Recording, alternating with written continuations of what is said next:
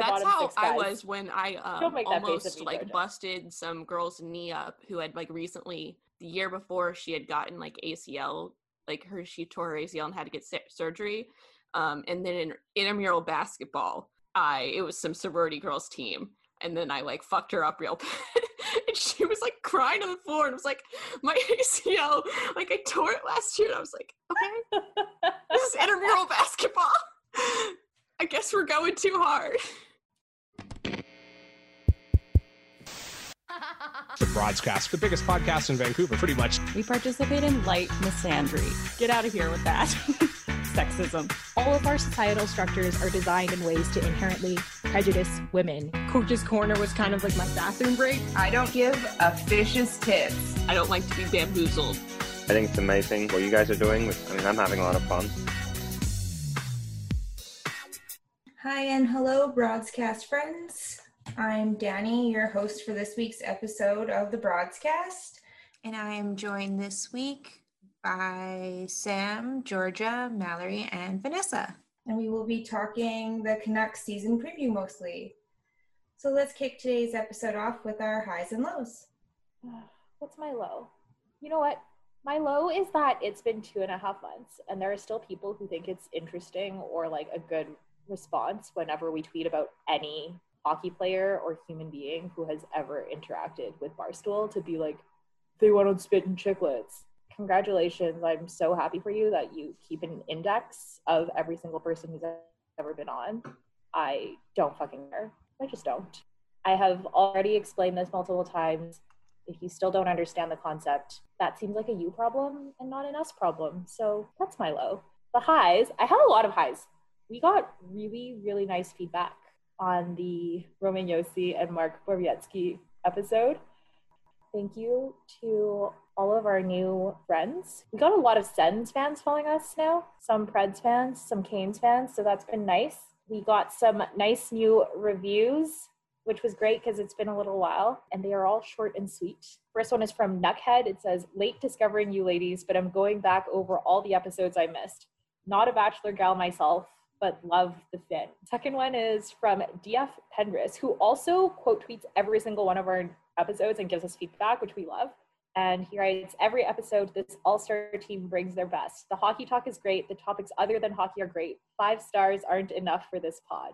And we got actually a lot of really nice DMs and messages. They're all too long to read out, but we appreciate you guys sending us your thoughts and feedback, and we hope you keep doing that. And don't forget to subscribe and leave a review or hit 5 stars. The big thing this week is the Canucks are back in action, and that is basically what takes up most of our show. And today is Monday. Yesterday was Sunday, and the Canucks practice was called off because of a false positive COVID test. They were acting out of abundance of caution. 5 NHL teams have also done this. And what the hell is going on in the NHL and the sports world with COVID? Because you look at the NBA as well, and my favorite team, the Sixers, they actually had to sit out pretty much their whole team because Seth Curry, during a game, tested positive. They realized he was positive during the first quarter against the Brooklyn Nets, and they pulled him out in the first quarter, but everybody else kept playing in the game. So after the game was over, all the Sixers had to quarantine in New York where they were playing.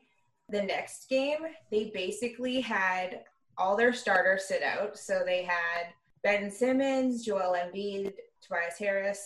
They were all sitting out and had a rookie start.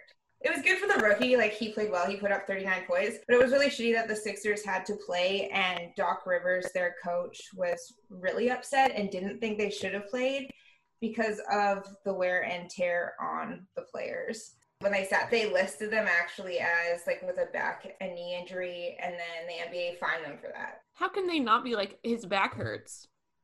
How can they not prove that? I know, right? Especially like you look at Embiid all last season and Simmons too, and they did miss a lot of time. So it's kind of like bullshit. And you do look at a couple more games have been canceled, like the Chicago Bulls and the Boston Celtics, just because there are so many players in quarantine that they can't even field the roster. So It'll be interesting to see with the NHL how their season goes and how many cancellations will go on. Is the one guy, he dated Kendall Jenner, right? Yeah, Ben Simmons. Ben Simmons. Okay. That's what I thought. Oh my God. Okay, so Ben Simmons, this really bugs me because, like, I went to a Tinashe show in, like, 2015, 16, and it was really good. It was, like, super good. And I think that we have failed her as pop music. I think she should be bigger. Anyway, Ben Simmons allegedly dumped Tinashe for, quote, doing Kardashian shit. And then, like, a month later, he started dating Kendall Jenner. So, Ben Simmons. I have beef with him. Yeah, and then Kendall If he would like him. to fight me, fly me out to fight. Fly me out to quarantine for 2 weeks and then I'll fight you. Who knows if he'll even be on the Sixers much longer, because there's those James Harden rumors, and the rumor is that if he comes to the Sixers, which is like one of the only spots that'll take him, it'll be for Ben Simmons, because that's what they'll need. So that'd be fun for me, I think, to lose Ben Simmons, gain James Harden. Let's go. It's so wild, like, to see. So we watched the baseball season and what happened there. Obviously, that was in, like, the height of COVID. And now we're seeing, you know, the NBA kind of, like, as a precursor to what will probably happen with the NHL. Though I'm not as well read on what the actual NBA rules are for their COVID protocols. For the NHL, it's kind of wild, like the Canucks canceling their practice. That was not required of them. Because it was a false positive, but all they had to do is test the players, and if any of them, they all tested negative, they would have been allowed to practice, even if that was not a false positive. The person did have a positive test, and that is the kind of big critique to the protocols, that they don't actually have to quarantine or socially distance as long as they test negative. So is that different than, like, the NBA, even though the NBA is having? I don't know. But also, like, how the fuck did Seth Curry play in the game when he had a positive test? Like, what the fuck? That is insane. Yeah, they test twice on game day. So once right when they wake up, and I think once again right closer to game time. So I think it must have been the one closer to game time test that was the positive.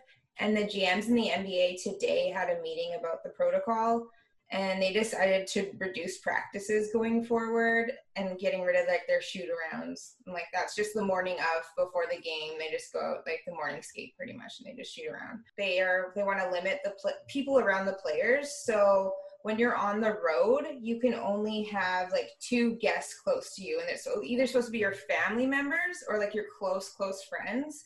And they want to kind of get rid of that, too, they were talking about in the meeting. So no IG models for the NBA superstars. So sad. So who was the guy who escaped and went to the strip club because he wanted the wings? Oh, Lou Williams? Yeah, so good.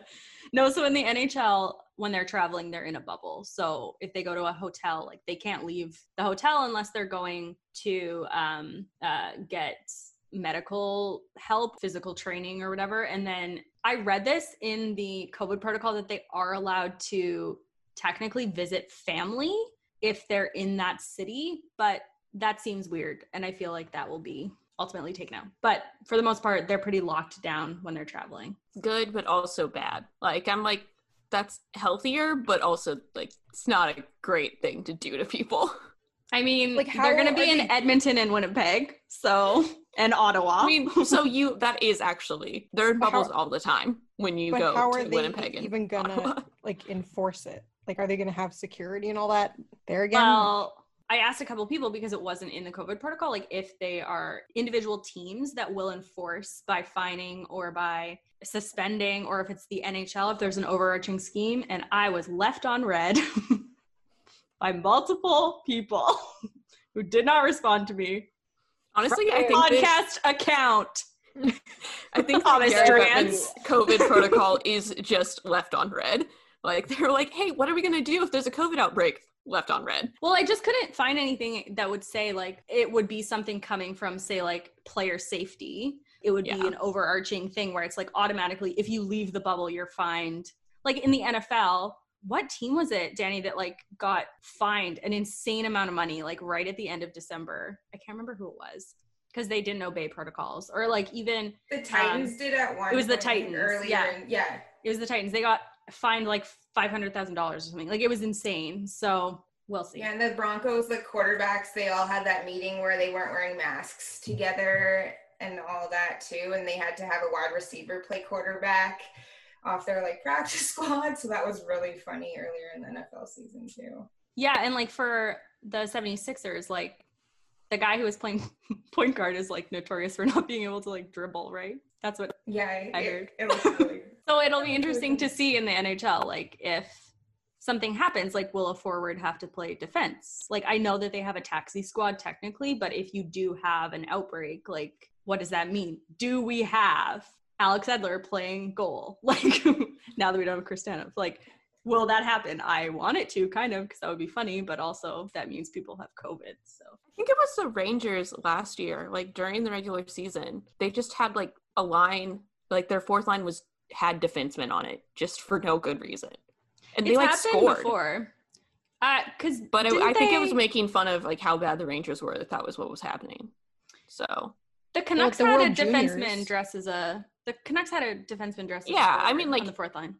Yeah. I can't remember who it was. Even at the World Juniors, I think Germany had like 15 people. That was really sad. Something. That was really sad. But we really shouldn't be questioning the NHL. We should really be thanking the owners because, as Gary Bettman said today, they are still performing this season to top $1 billion loss. So we should be really grateful and thankful that the owners are sacrificing so much for us, the fans, and the players and their health and safety. Thank you, billionaire owners. What I really don't understand is like what a lot of doctors were saying is like just wait until people are vaccinated. By March, theoretically, we weren't going to have herd immunity, but there was supposed to be enough people vaccinated that it wouldn't be as bad. So why didn't the NHL wait? And I think I read somewhere, I don't know if I have a citation for this, that it's all about the kind of US broadcasting and being able to hit prime time, not having to go up against the NFL. Yeah. And it's just so dumb. Yeah. I thought you were talking about the US's horrible vaccine rollout. I mean, that I literally read some story today where somebody was like, yeah, they came to the hospital and were like, oh, we're going to vaccinate anybody who isn't vaccinated.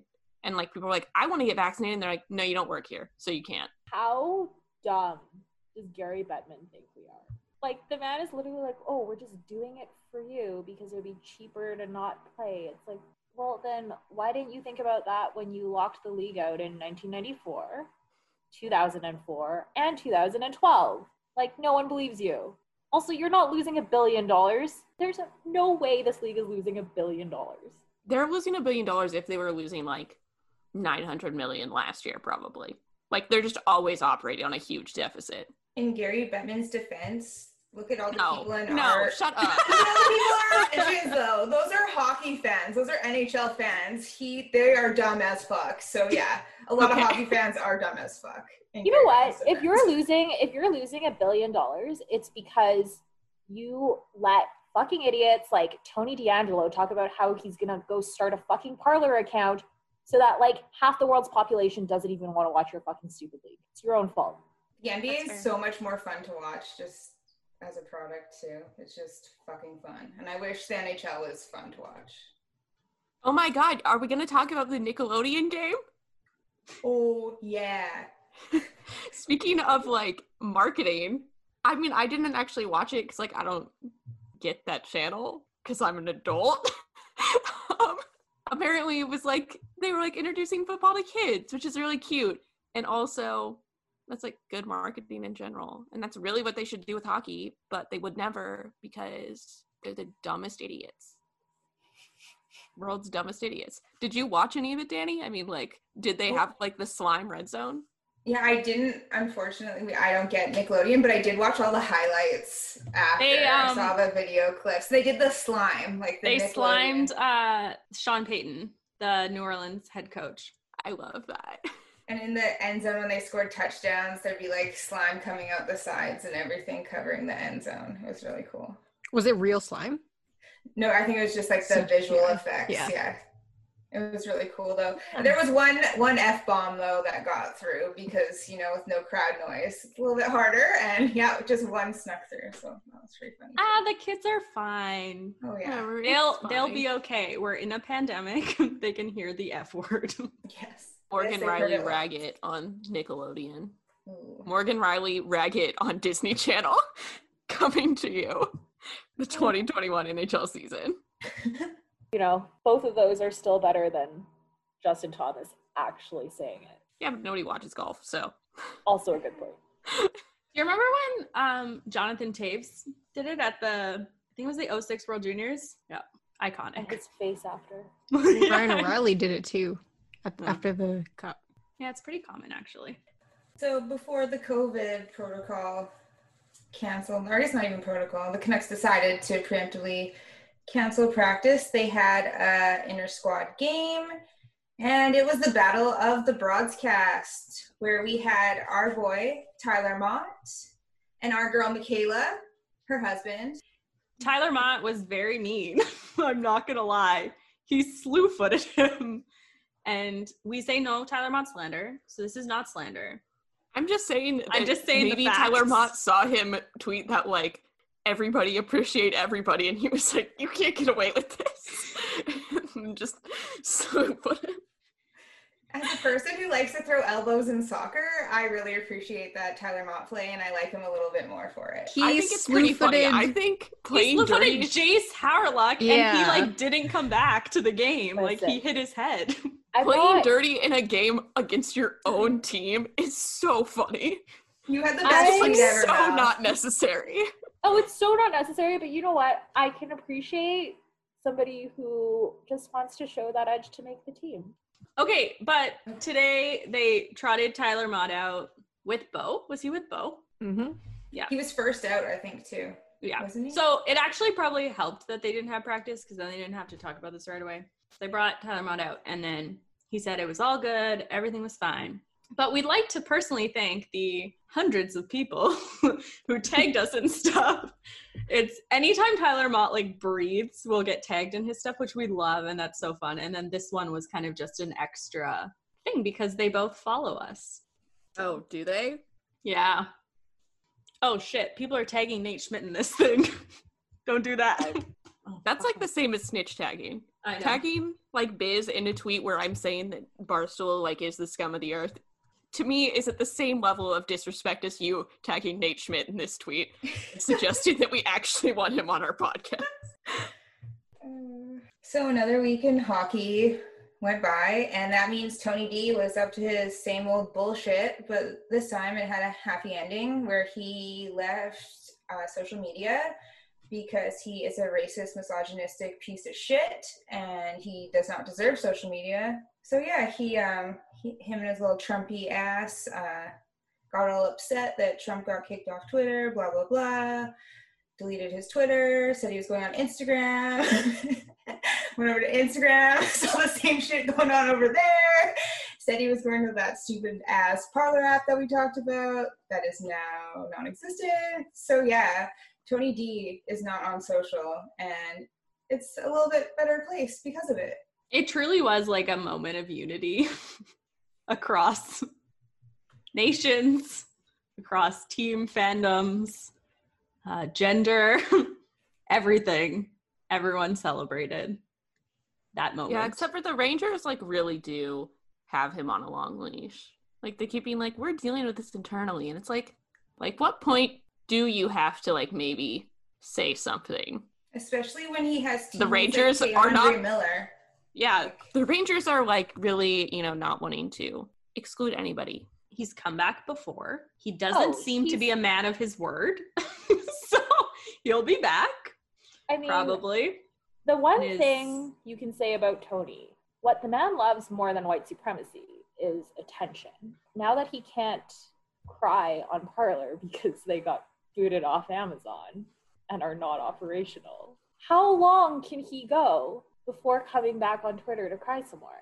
Like, I know he thinks he's being silenced, which is deeply entertaining for a man with an agent and access to Instagram and Facebook and Twitter and the New York Rangers press. He's going to want to cry about something at some point, and you just know he's going to log back on. There's no way. Yep. Yeah, we should take bets on how long he'll last. Broadcast Fantasy Pool 2021. Yeah. How long until Tony D's back? Over under? Price is Right rules. Yeah. Yes. We want minutes, seconds as well. Days, months, you know minutes, what? seconds. Let's tweet it, and whoever wins, I will buy them stuff from Not a Fan Joe's. All right, from one fuckboy to another, Mike Milbury, noted NBC fuckboy, was kicked off the broadcast team and out of NBC. So it was a little happy moment for us all over here at the broadcast. But then when we actually read who's replacing him, the victory party ended shortly because it's none other than old white hockey man, Mike Babcock. Okay, I just like to go back. Is Mike Milbury really a fuckboy? Is Tony D'Angelo a fuckboy? I think we're playing fast and loose with what a fuckboy is. I just call everybody fuckboys that I hate now. That's fair. That's fair. I'd like I started dating, and then there's lots of them. Now I just love saying it. Like That's fair. I'd like to just relive the Mike Milbury photo of the Space Needle for 1 minute, because that truly was the highlight of the bubble. Out of everything, that was the highlight. Space Needle. I can't remember what else happened, but it was so blurry. Also, like, the great thing about that photo is that it's not in focus either. He didn't delete it. He kept it. Yeah. So, RIP to him. But yeah, Mike Babcock is. I actually like. Besides the fact that he has a track record of doing piss. Actually, we don't give a fuck about Mike Milbury. No, the fact that Mike Babcock has a history of doing terrible things to his players, and that was kind of well documented. Like the Mitch Marner story is probably the one that people know probably the most, or maybe Johan Franzen. He also just doesn't seem like he'd be that good of an analyst.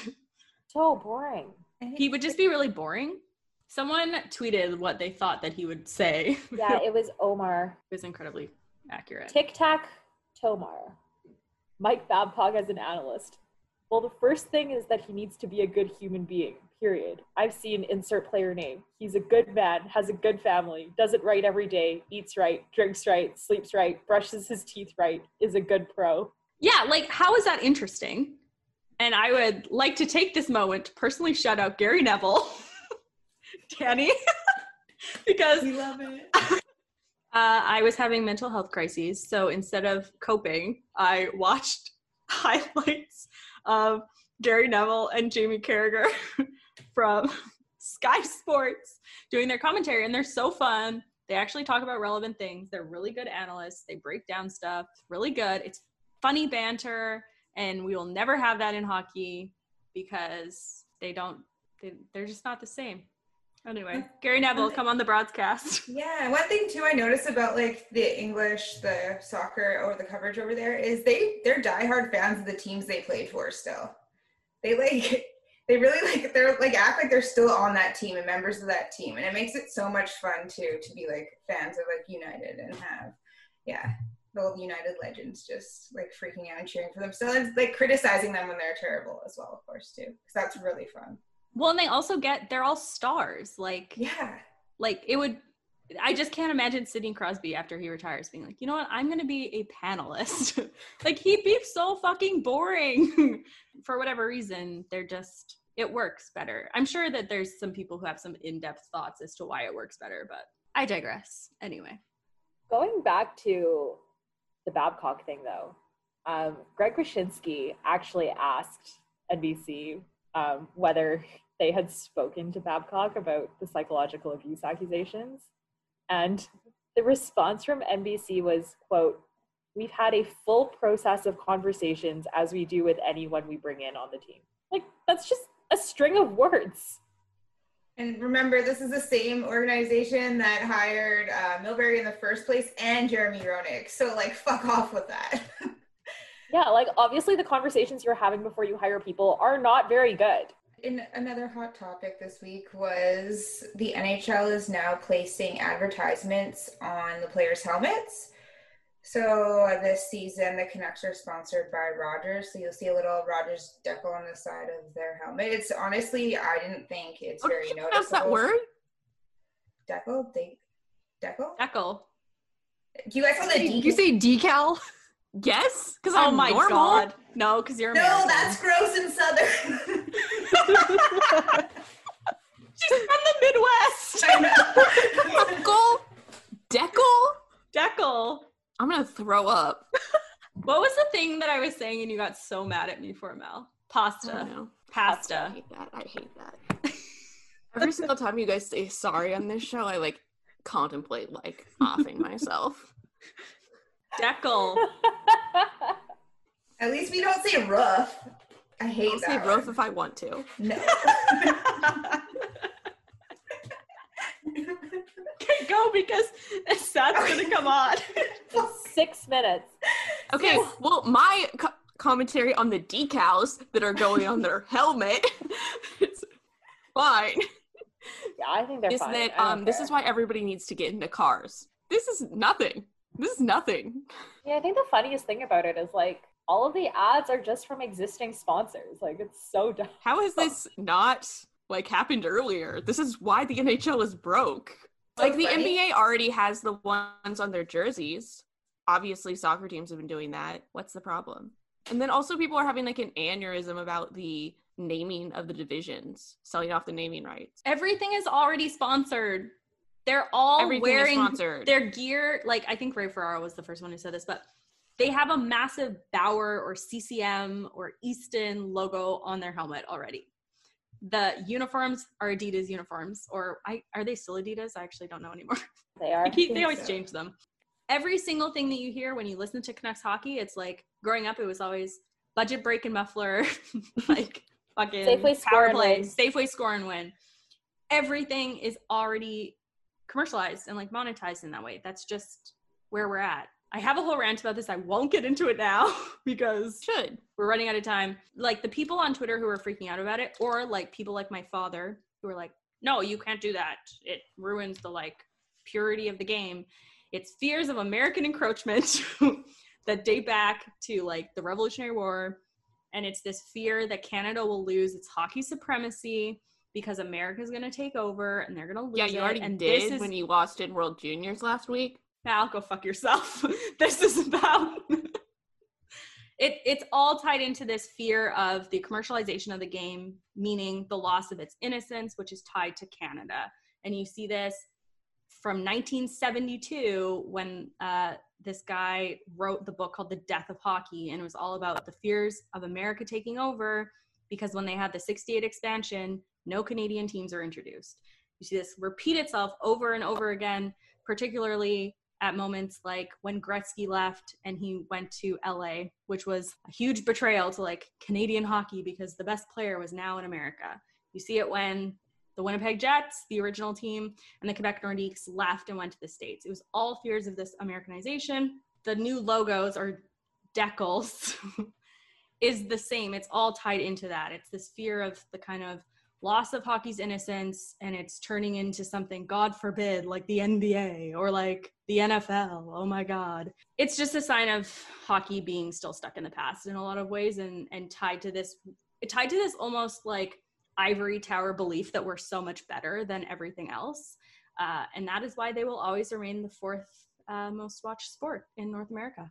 Well, also, I think, the old-fashioned and, like, reluctancy to face, like, the realities of the world or whatever, but it's, like, the Canadian, like, obsession with, like, pond hockey, etc., like, being, like, that is, like, where, like, all of these, like, kids, and it's, like, no, these kids were, like, in rinks for hours on end for their entire youth.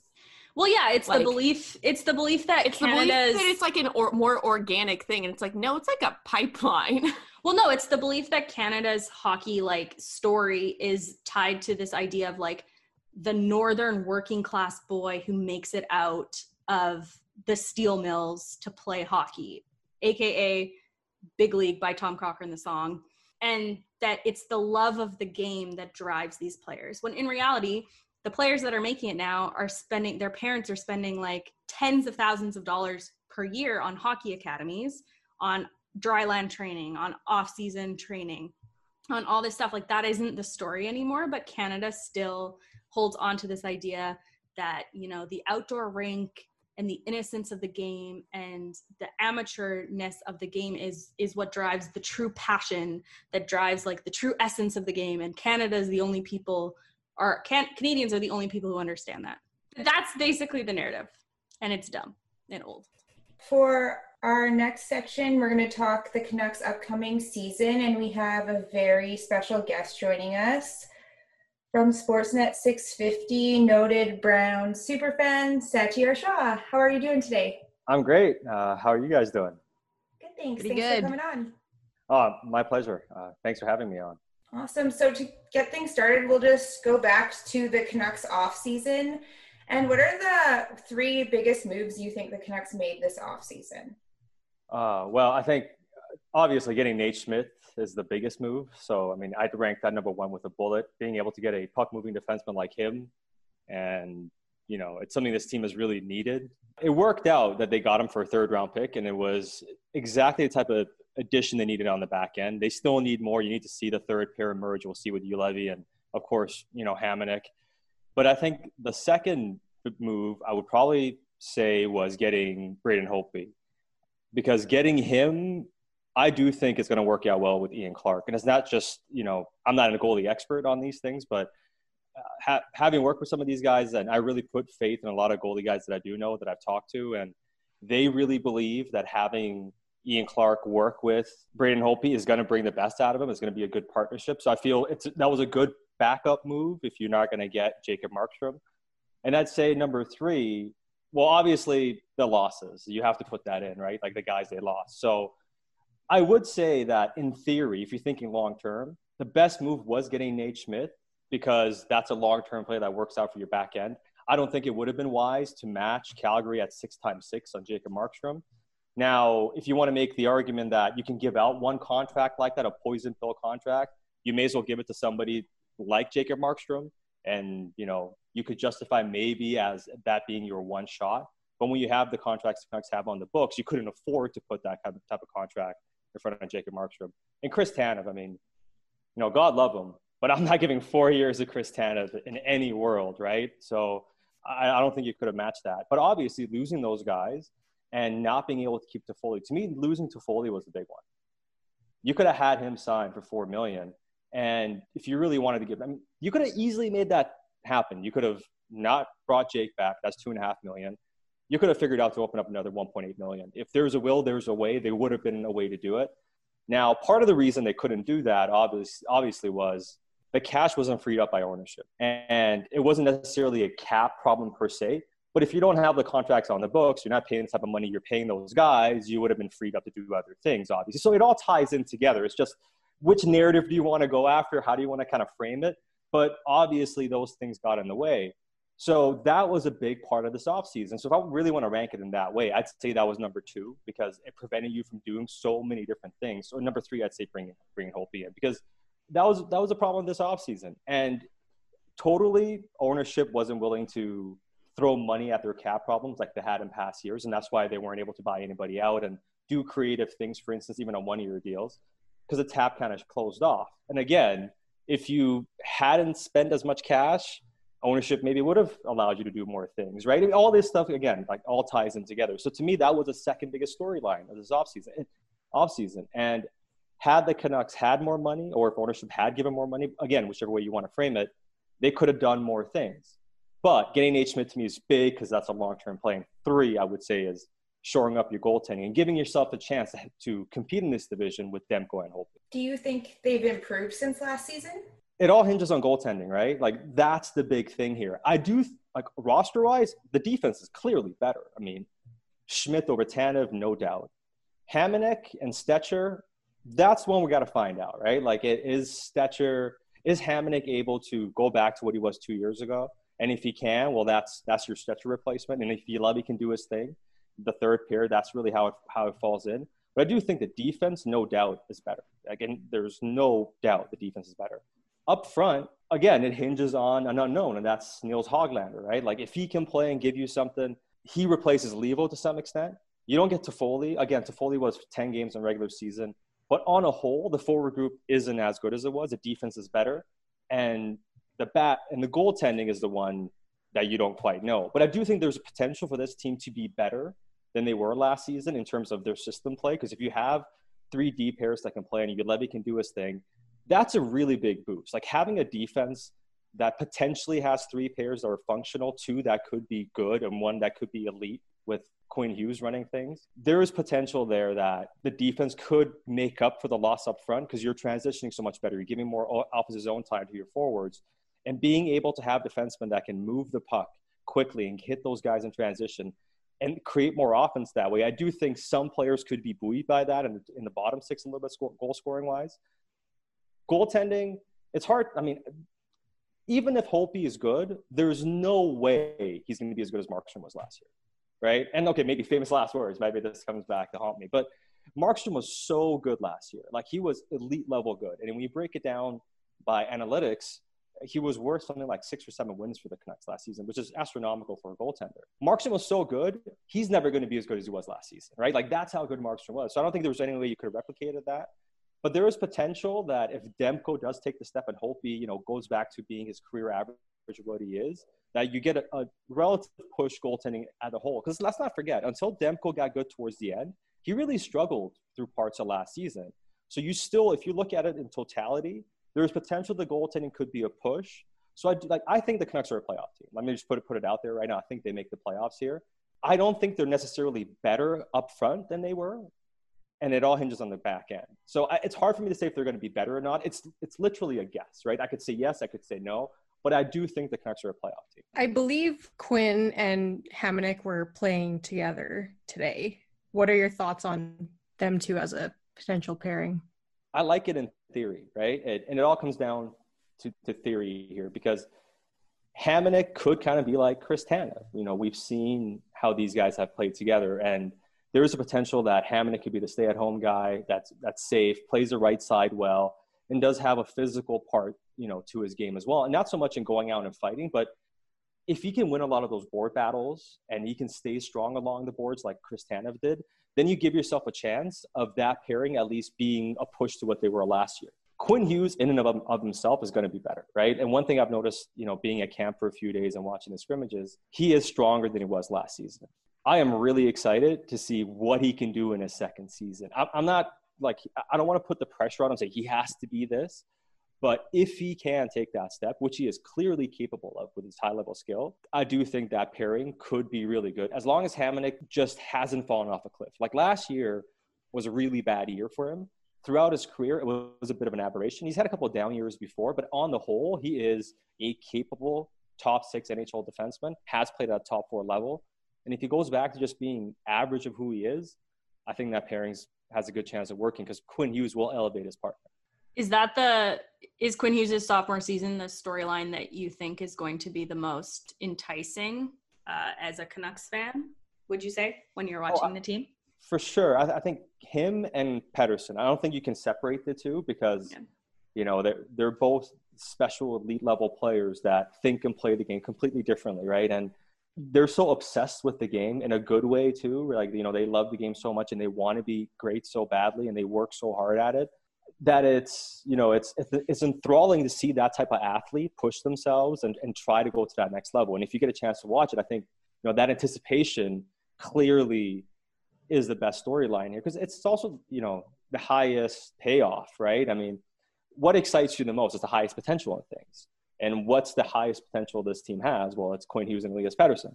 And both guys are young. Pettersson going into his 3rd year. And, like you said, Quinn Hughes going into his 2nd season. Sell the stars, right? I mean, people listen to radio because they want to hear the hits. Now, we might love our indie bands, and we all have bands we love. We all have, we all love different types of music.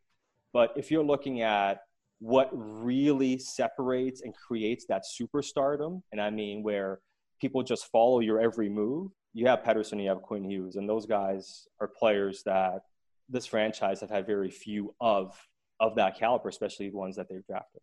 On the flip side, what storyline are you just ready to throw off a cliff and never have to talk about again? Is it Jake Virtanen? Oh, man. Yeah, it is to some extent. But I think, the Jake thing has kind of gone so long, right? And, we've been through every single debate iteration. Yeah, and it's and it doesn't end, right? But at the same time, he does bring some utility, right? So part of me is like, okay, when you have players that are literally dragging you down, contributing next to nothing, relative to how much money they're making, like a Louis Eriksson, right? Like, I'm like, okay, I'll live with Jake. Like, at least he gives you something, right? Like, at least there's a payoff there, and the money's not ridiculous. The thing I worry about with Jake, honestly, is that his second season, that contract's going to be a problem, right? Like, that's what I hope doesn't happen. And you can sit here and say, well, it's only $2.5 million. Yeah, but the cap is tight. And when you look at the second contracts this team has given out, people really talk a lot about the free agents this team has signed. And yeah, of course, they made a lot of mistakes, or like they've overpaid some guys, but they've also made some good additions or whatever. But more than anything, when you look at the second contracts they've given, especially to their RFAs, none of them have really worked out well, right? Look at the Bearchi contract. We all love Troy Stetcher, but he got paid too much, right? And his qualifying offer was way too high, and they had no chance of bringing him back. Well, actually, let me rephrase that. They had a chance of bringing him back. He signed for a lot less than anybody anticipated he would sign. But look at that contract. It wasn't a good contract in retrospect. And just go through the list of these guys. Even Ben Hutton, for instance, they couldn't qualify him because the number was too high. I hope with Jake, we're not sitting here next year and saying the number is too high again for a player on their second contract. But I kind of fear that's the spot we're going to be in, because Jake is who he is, which isn't a bad player. He's going to give you 18 goals, maybe 20 1 year, whatever, 15, and bring some versatility, and there's utility in it. But is it worth $2.5 million? I don't know if that's going to be worth it in a year. So I'm ready for that to be done, but we're like a year away from that being done regardless. But I'd say, outside of the Benning bro, anti-bro, whatever bro stuff, like I'm so done with that. But not talking about these players in the bottom six, I hope, because I'm done with it, right? And really, that's the thing that's going to hold this team back from being a next level contender is, can they have a bottom six that's good? And I can't wait to get off some of these deals and be over all that entire discussion and talk about the future. So Brock Besser looked really good at camp. And what about his game looked improved or looked so good? Well, he looked a bit quicker, right? And I think that's the kind of thing we want to see from Brock, especially because of how the game is trending. You want to see him be a bit quicker. I thought he was quicker and assertive.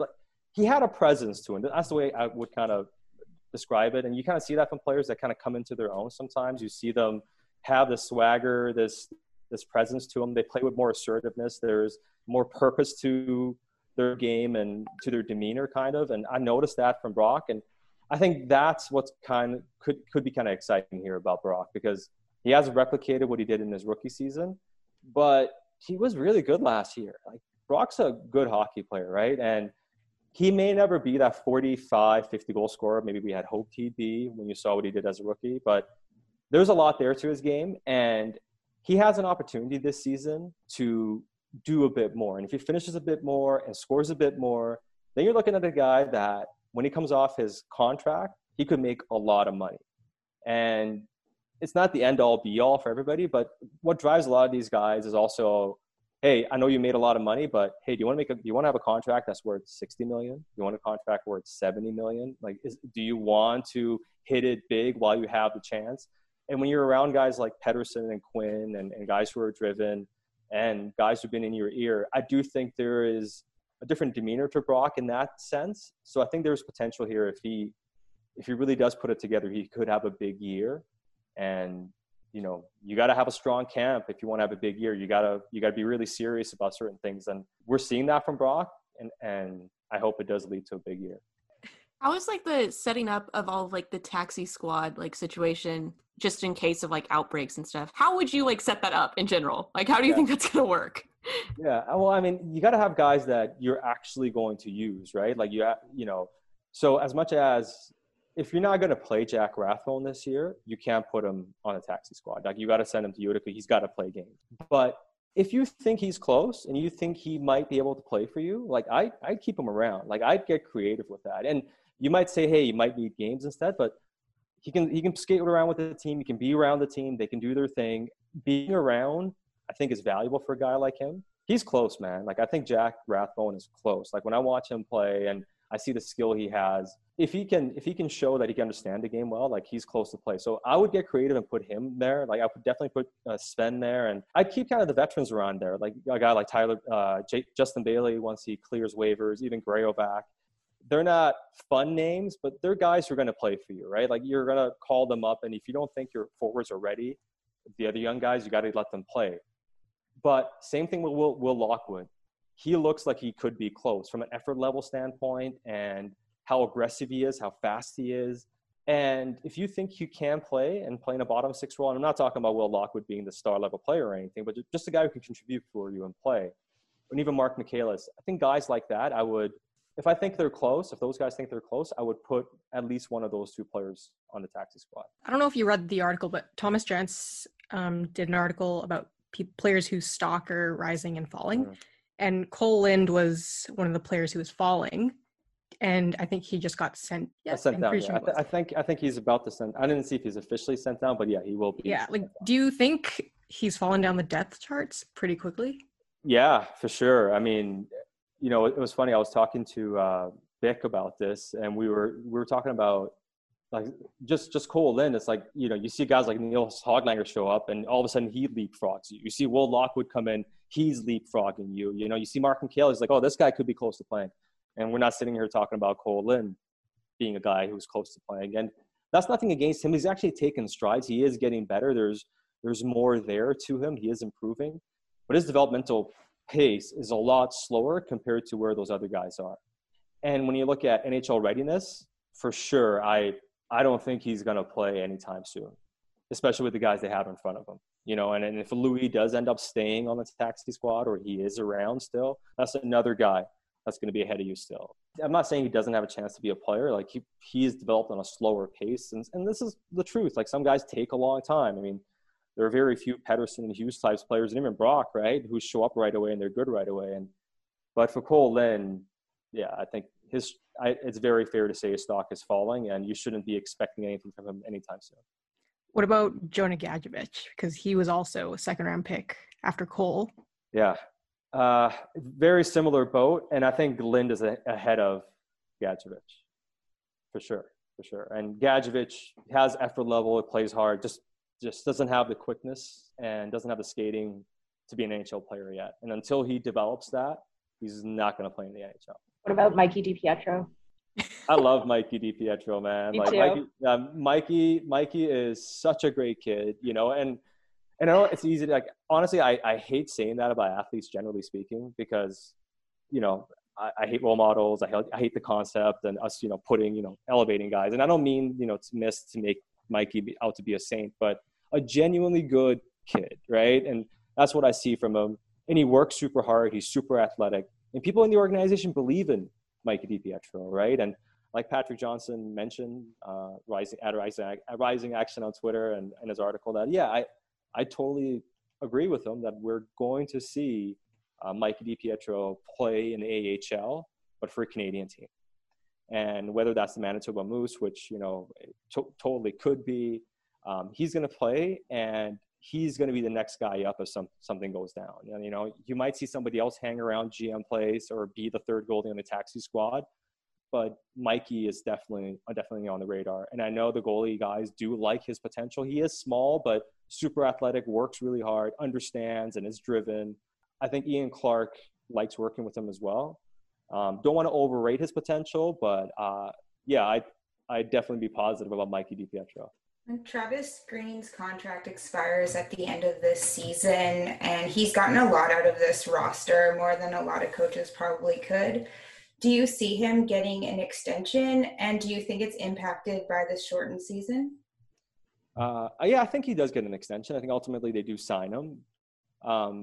And it 100% has been impacted by the financials. Now, whether you think it's legitimate or not, or anybody thinks it is or not, the money being offered is different because of the economic realities, right? So it totally has impacted the negotiation and how it's gone to this point. It hasn't been acrimonious or anything to this point, but, you know, Travis is smart, and Travis, you know, like Elliot Friedman also mentioned, is a poker player who likes to bet on himself, and he is going to bet on himself in this instance, and he should, right? Like, if you look at this team, and they're flawed, but in theory and with potential, there's potential that they at least make the playoffs, right? And I don't think they're a cup contender, so let's not get too ahead here. I just mean in terms of they're a team that is good, like, and they could be good if a few things do fall in place for them.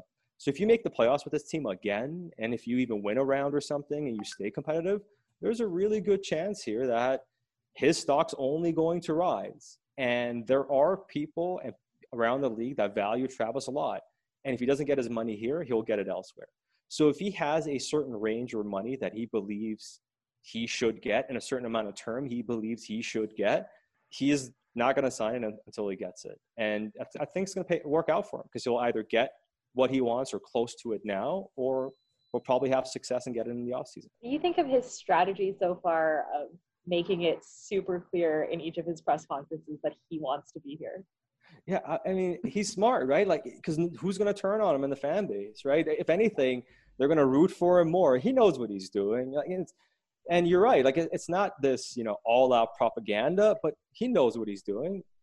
Play to the crowd. Why not play to the crowd? If there's a contract negotiation, get people on your side. Tell people how much you love it here. Tell people how much you love the organization and the emblem and the logo. When you do that, when people see, hardcore fans and fans see that you love the crest or you portend to love the crest, then, people are going to root for you, right? So, of course, like, he knows what he's doing, and it's a smart strategy. Why not? Like, make sure people are on your side, at least now. Because, people are going to turn on him the first losing streak. I mean, they're going to lose 4 games in a row at some point. They're going to have a stretch where, 10, 11 games, there might be under 500 a game or two, right? To have a stretch. Like, there's going to be things that happen this year, and people are going to be calling for his head. He's going to make mistakes, and people are going to point it out.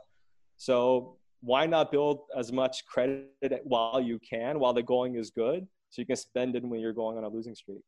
Pushing off to kind of a more broader conversation about, is it called the North Division or whatever it's called? Canada, yeah. The Canada Division. Sponsored by, I believe it's Scotia. Scotiabank, right? Yeah.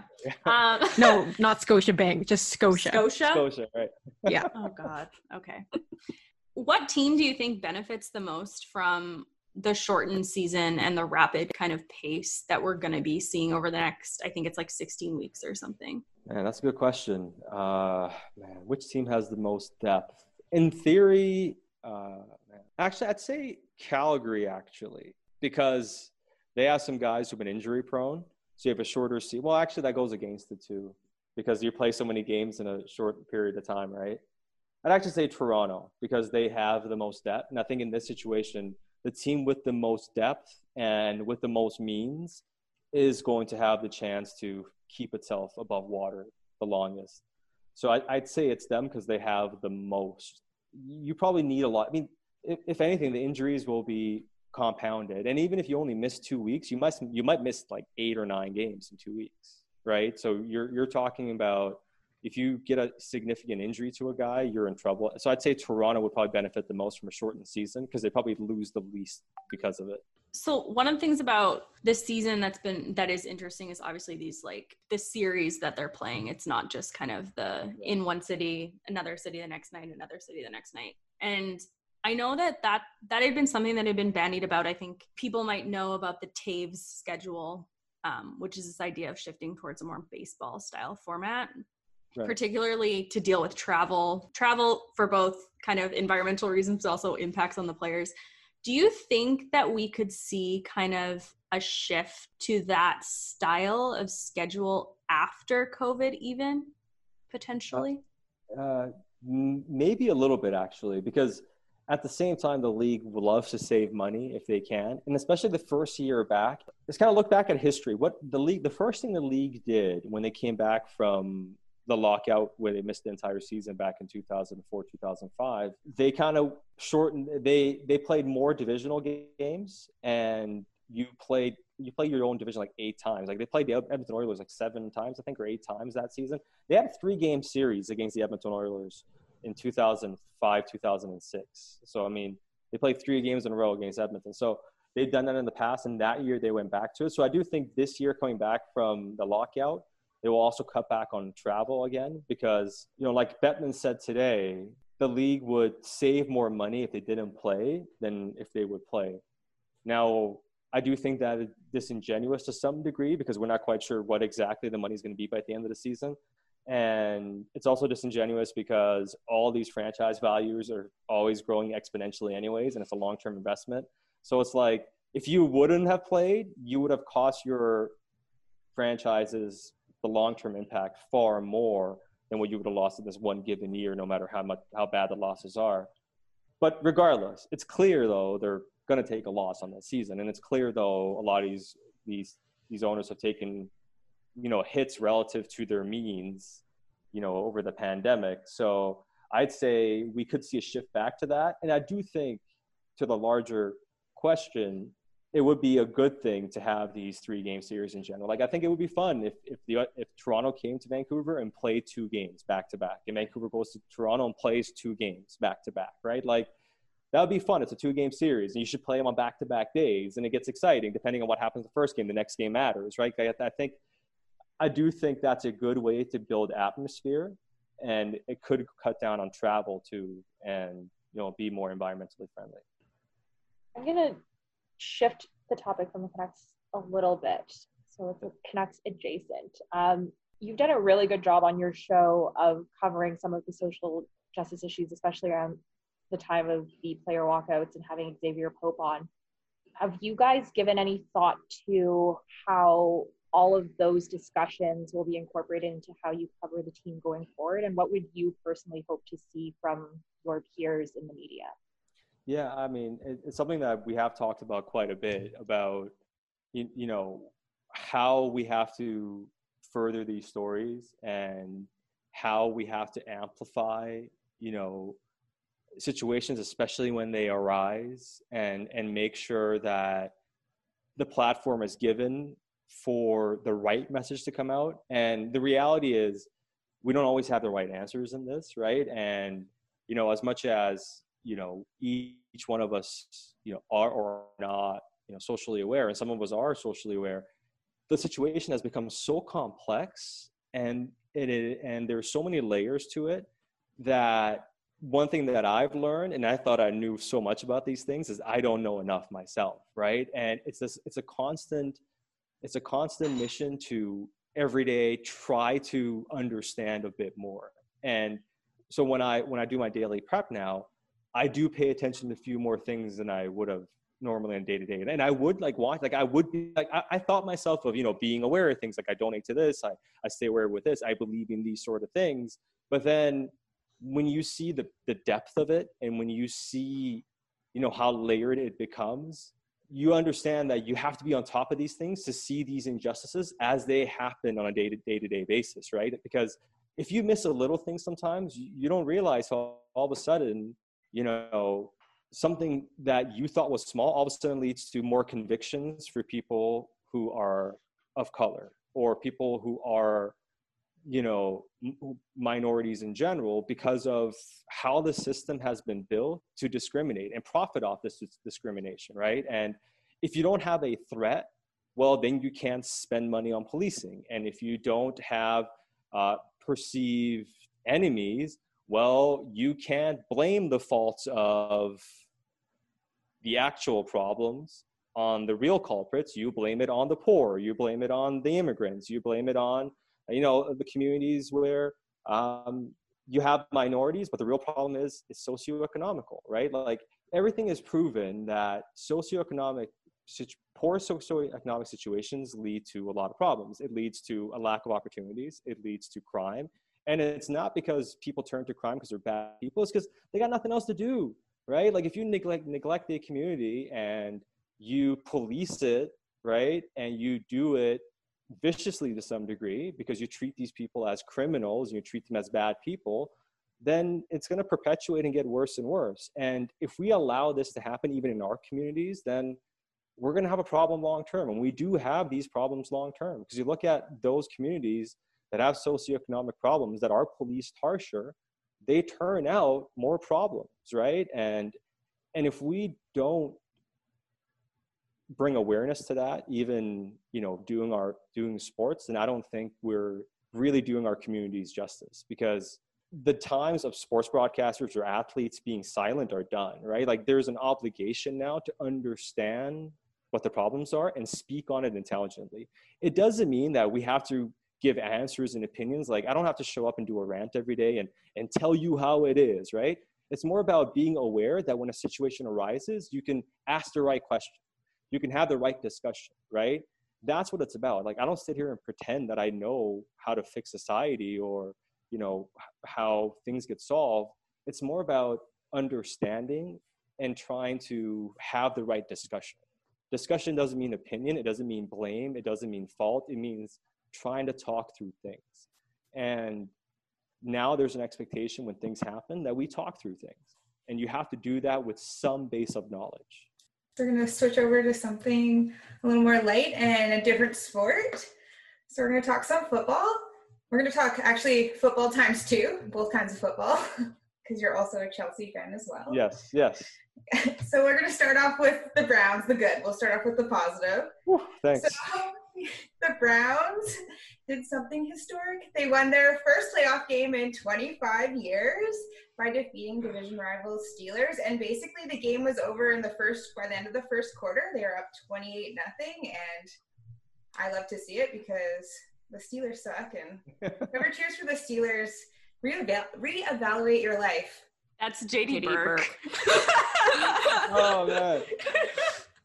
I was actually texting with JD over the past couple of days, right? Because, you know, and and you know, he kind of chirping, but he was giving me love. He's like, enjoy it and everything. So, you know, I don't want to dunk on JD too much, but screw the Steelers, man. Yeah. Man, they talk so much trash. Those fans are assholes. I'm telling you, man. Like, those fans get after you, and they were kicking dirt on the Browns already. They're talking so much noise. And the players were talking noise. Juju was talking noise. Even Chase Clay, like, Chase, you're from Abbotsford. Like, have some class, man. He was saying, "Oh, the Browns gonna get waxed by the Chiefs." I can't even talk. I'm just so hyped. But you know, the Browns didn't get waxed by the Chiefs anyway. So why does it matter? It's like, dude, you just lost to the Browns. You were gonna get waxed by the Chiefs even worse. You should be happy the Browns saved you the embarrassment to going to Kansas City and getting beat 60-0 or something. Like, just chill, dude. Like, I don't like that. Even after they lost, they're talking trash. So I'm with you 100%. I'm so happy they beat the Steelers, especially the Steelers. They pissed me off so much. But yes, I'm excited. I'm excited about the Cleveland Browns, and I was super elated. And they're taking on the Chiefs next, which is the defending Super Bowl champions. So, and Patrick Mahomes, which is obviously the best player in the NFL, which will be an insanely tough matchup for the Browns. Yeah. How can they beat the Chiefs? How do you see them winning? I mean, it's a tall order. Now, I didn't really think they were going to beat the Steelers because of their situation. So, I mean, you know, I was already wrong. So I hope to be wrong against the Chiefs again, but it's hard to beat the Chiefs. Now, if you want to create, you know, there's always a pathway because it's sports, right? There's always a path to victory in anything, especially in football with matchups and stuff. So there's always a chance. The path to victory for the Browns would be the run game dominating again. I mean, Baker can't make mistakes. Baker has to be good. I think he can be. He showed it last week. But if the run game dominates, that means you dominate the clock. And if you can dominate the clock and if you can score with the run game, then you give yourself a chance to shorten the game. You give yourself a chance to keep the ball away from Patrick Mahomes because he's going to torch the Browns secondary, right? I mean, the Browns have a terrible secondary. Their safety situation is an absolute joke this season. That's a big problem for them. Myles Garrett's a monster though, and I think he's going to get better. Although, sidebar, you know how people say COVID's not a big deal or whatever, right? Okay, so Myles Garrett is maybe the most freakish athlete on the planet. He had COVID like 6 weeks ago, or whatever it was. He hasn't been the same since. He's not the same.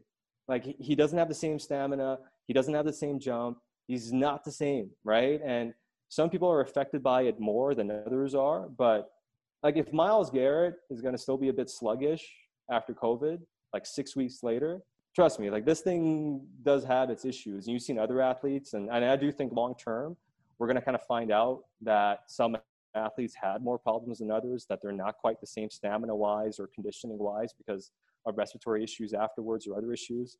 So there is a risk here. Like, you know, these guys are taking risks, you know, playing this game right now. And they're being compensated for it, and that's their right to take this risk, and I support that. I think people have a right to make that choice as long as government allows you to make that choice in the situation. So I'm all for them playing, but they are taking a risk, and there are issues. But if Myles Garrett gets a little bit better, he can still dominate.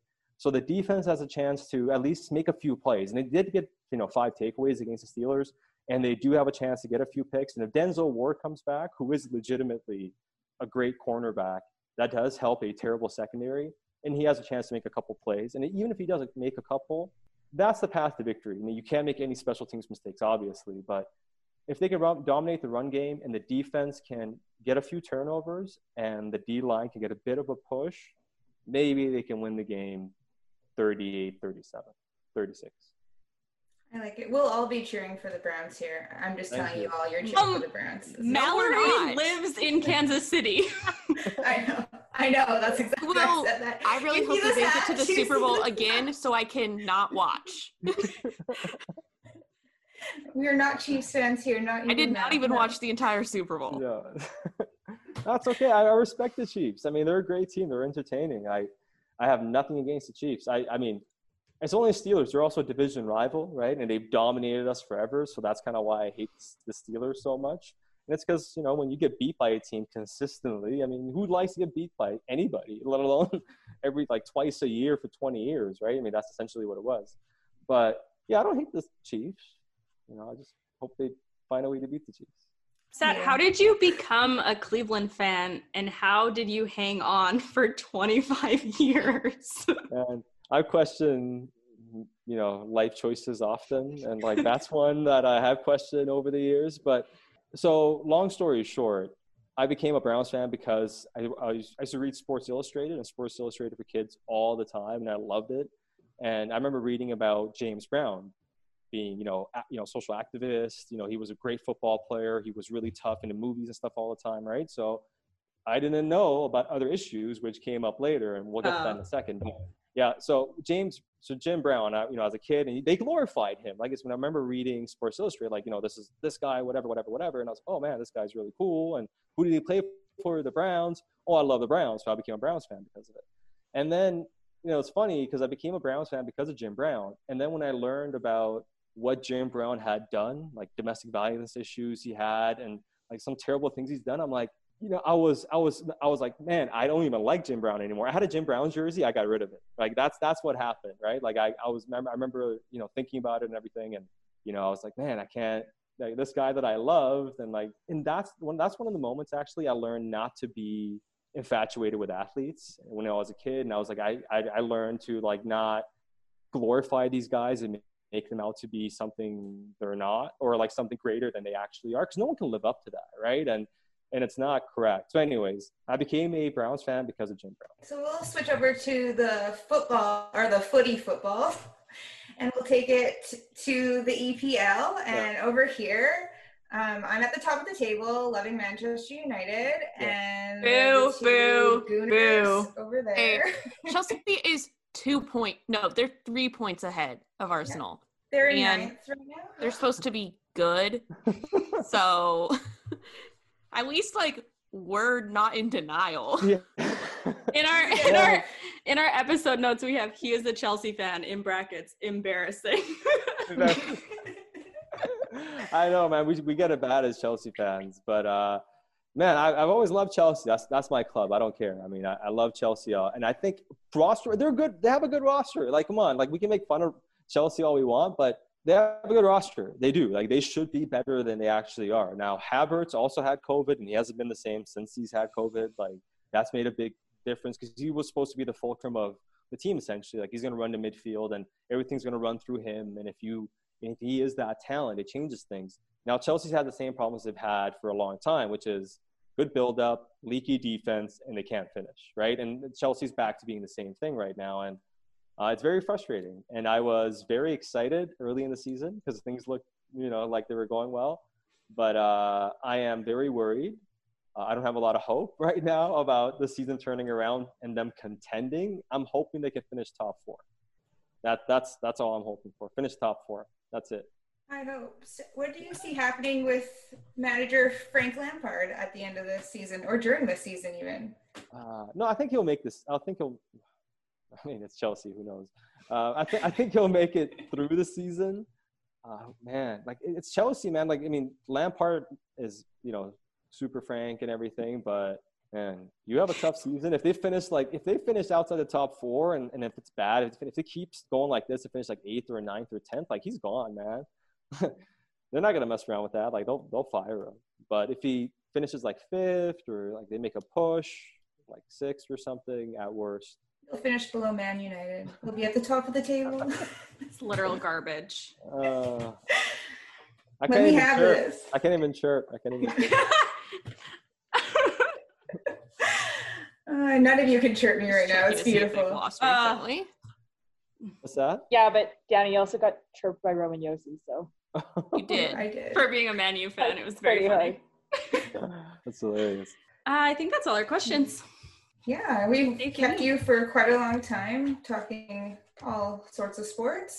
Thank you so much for coming on this special Canucks preview episode of the broadcast. My pleasure. Thanks for having me on, and keep up the good work with the podcast. Thank you so much. Ciao.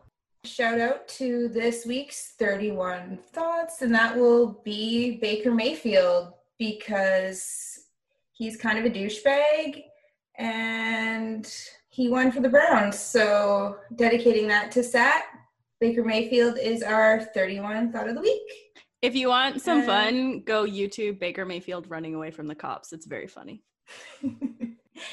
He's someone who I actually think could have a decent movie career outside of like pro sports, because he's actually like better sometimes in his commercials than he is on the football field. But anyways, that takes us to the end of this episode. You can find us all on Twitter, except for Georgia, because you guys know you blew it. You lost it. You suck. You can send us an email at broadcastpod@gmail.com, and we will talk to you guys Wednesday during the Follow Canucks us game. on Twitter. Yeah, except for Georgia. No, follow the podcast. Okay, Broadcast pod. That one. Follow the main pod on Twitter and God. Instagram at Broadcast Pod. And watch our live stream Wednesday night during the Canucks' first game. Let's go, Canucks. Yay. Okay.